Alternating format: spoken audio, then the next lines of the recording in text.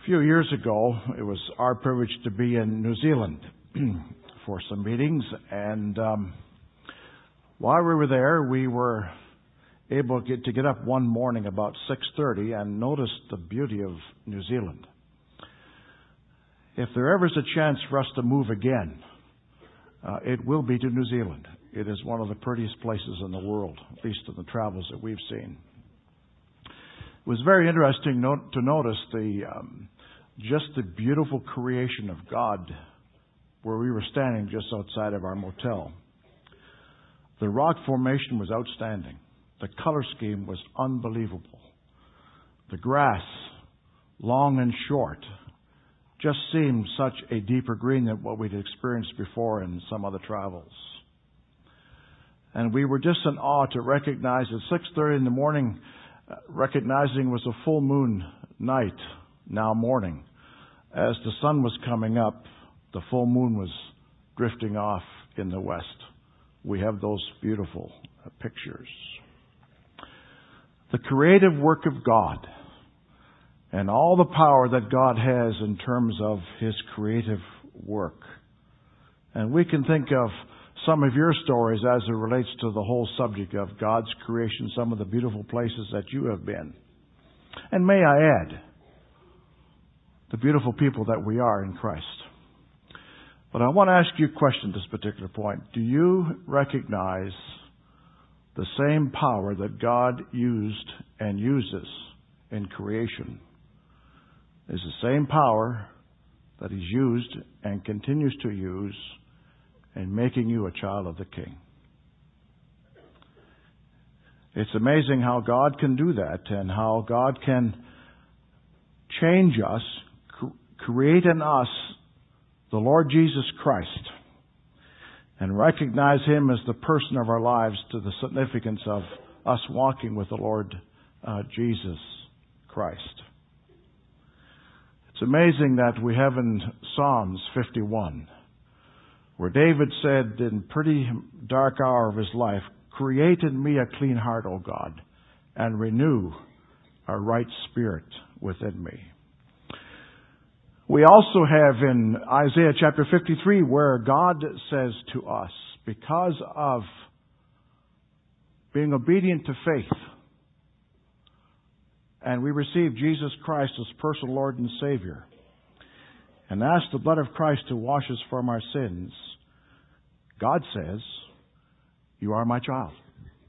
That's an act of the creative will of God. Isaiah 49 also talks in more detail about the creation of redemption within the life of a person. I mentioned this in the communion service just a little while ago. In fact, 2 months ago.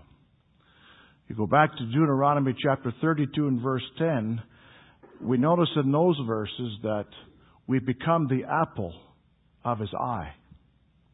Now, what does that really mean? It means that God's creative work in us, changing us from people of sin, people of depravity, people of lostness,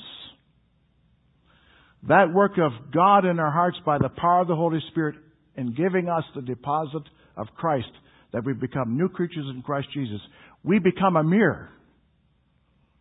And as a result of that mirror, we become the apple of His eye, because as a mirror, God sees Himself. That's who we are in Jesus.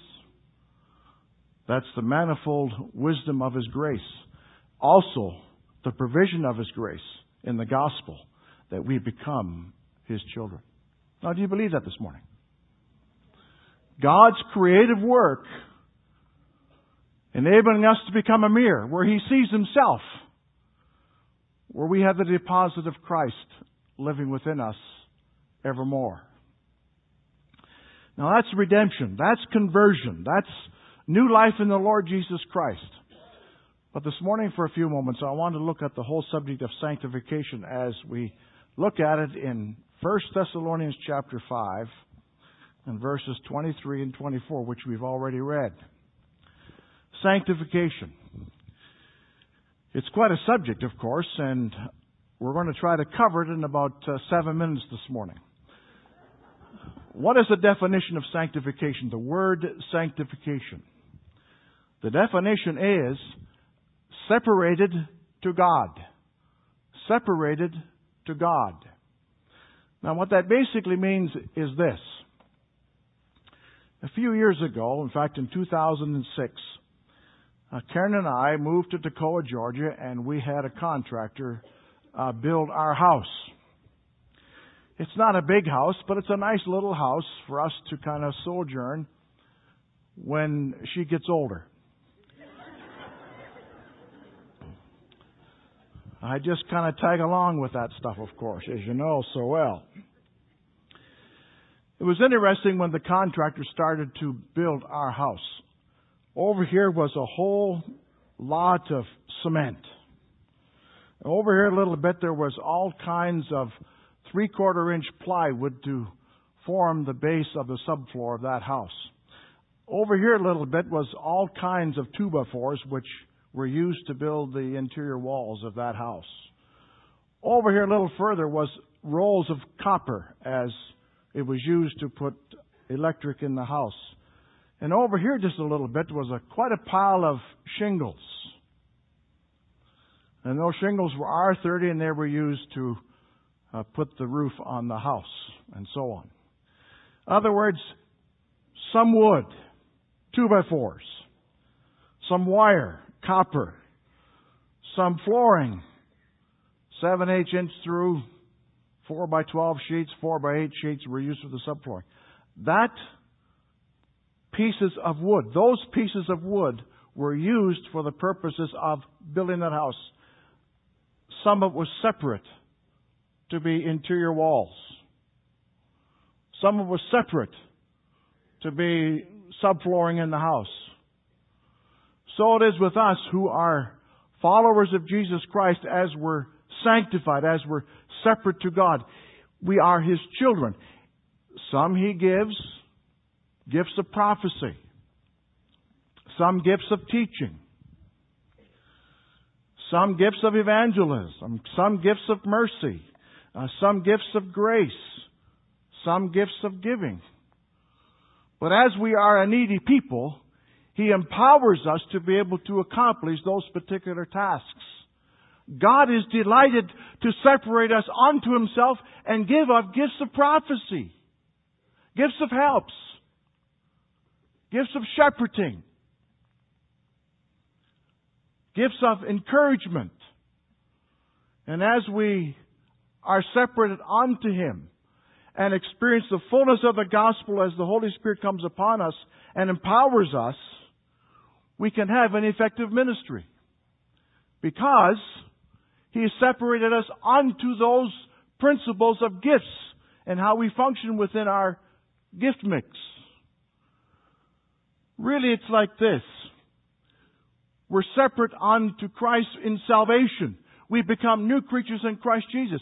It's an act of the will that we become followers of Christ. It's also an act of the will, ongoing, many times in the course of a day or whatever, that we walk in the fullness of the Holy Spirit.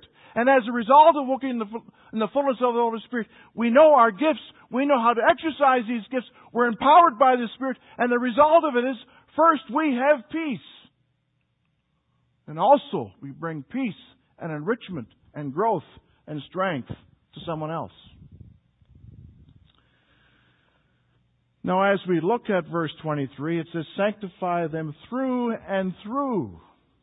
Wouldn't it be a terrible thing if all of a sudden God was only interested in our hearing gate and He was not interested in our sight or our speech or our hearts? How out of balance would we become? But God, by His Spirit, in the fullness of Jesus, covers His truth and love to us forever, through and through. Mind, emotions, heart, will. That we become one person, looking like Jesus. And as a result of that, when God looks upon us through the fullness of Christ, by the power of His Spirit, He sees Himself. So God enables us to walk with Him, enjoy Him, confess our sin, and become all that He wants us to be, through and through, for all of our lives. When you look at Job chapter 1, we have those beautiful words of God where He says to Job, he was an upright man. He followed God. God never changed His viewpoint of Job all the way through the book of Job. But when you read chapters 4 through 41, we have these guys chewing at Joseph or at Job, putting him down, saying he really wasn't. If you were blameless and upright, you wouldn't have this tragic loss of your kids and all of your wealth. Something is wrong here.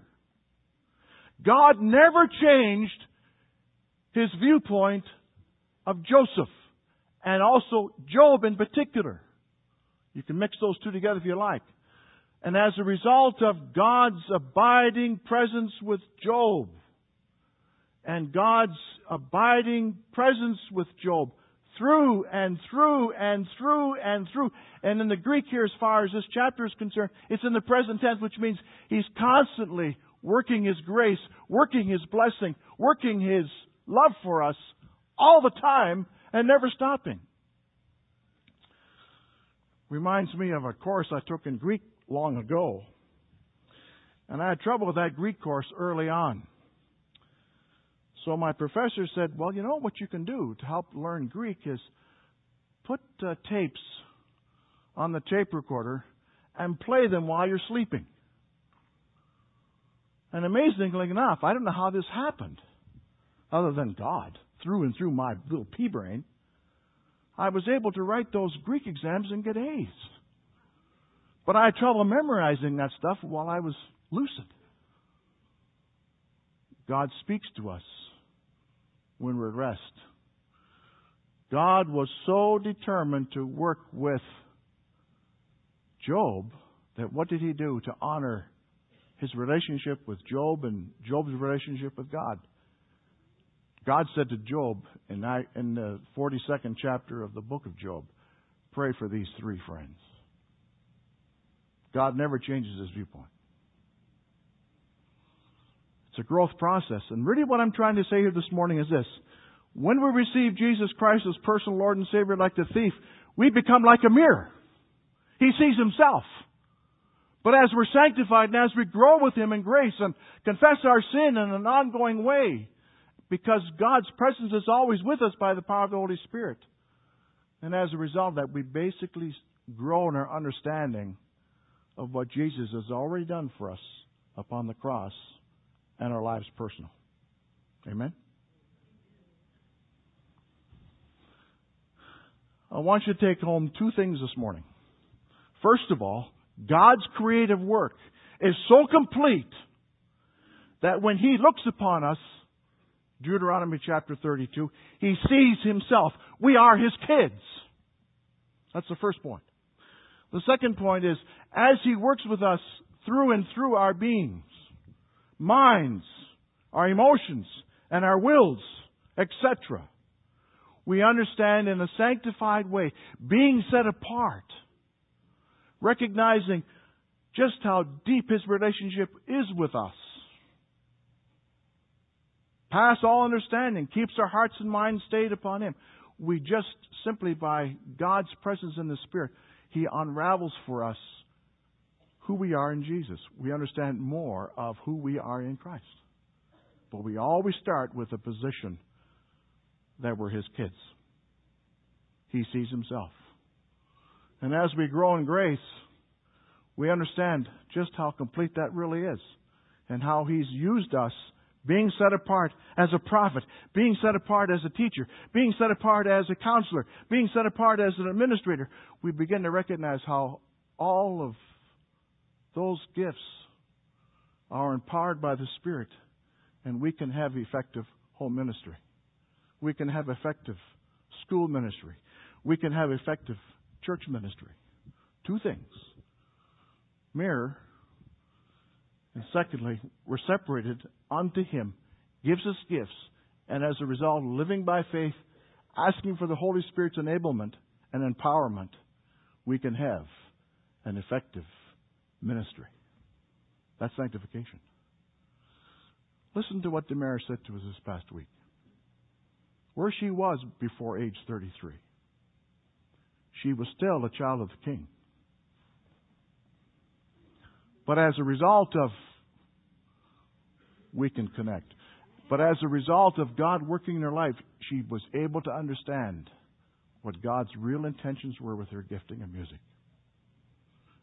And how happy she really is. Amen? That should be you and I. And as a result of that, we have a supernatural church. And we Spirit-led church. And we understand the significance of Jesus being our head. Putting it firmly, this.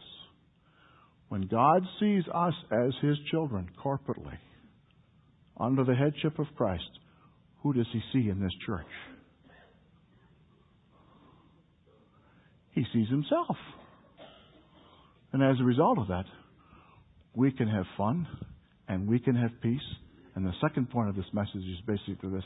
That which He started, He does it to the end. Amen? Amen.